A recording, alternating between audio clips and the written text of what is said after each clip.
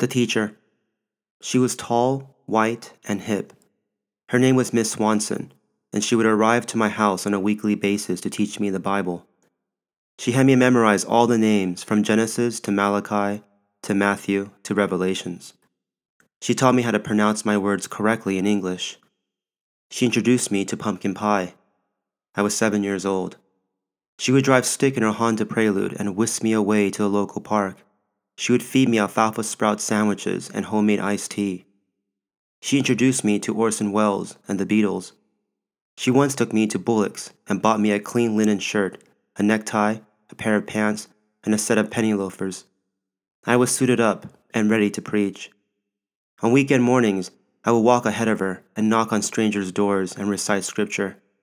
She instructed me on how to stand while speaking, chin up, chest forward.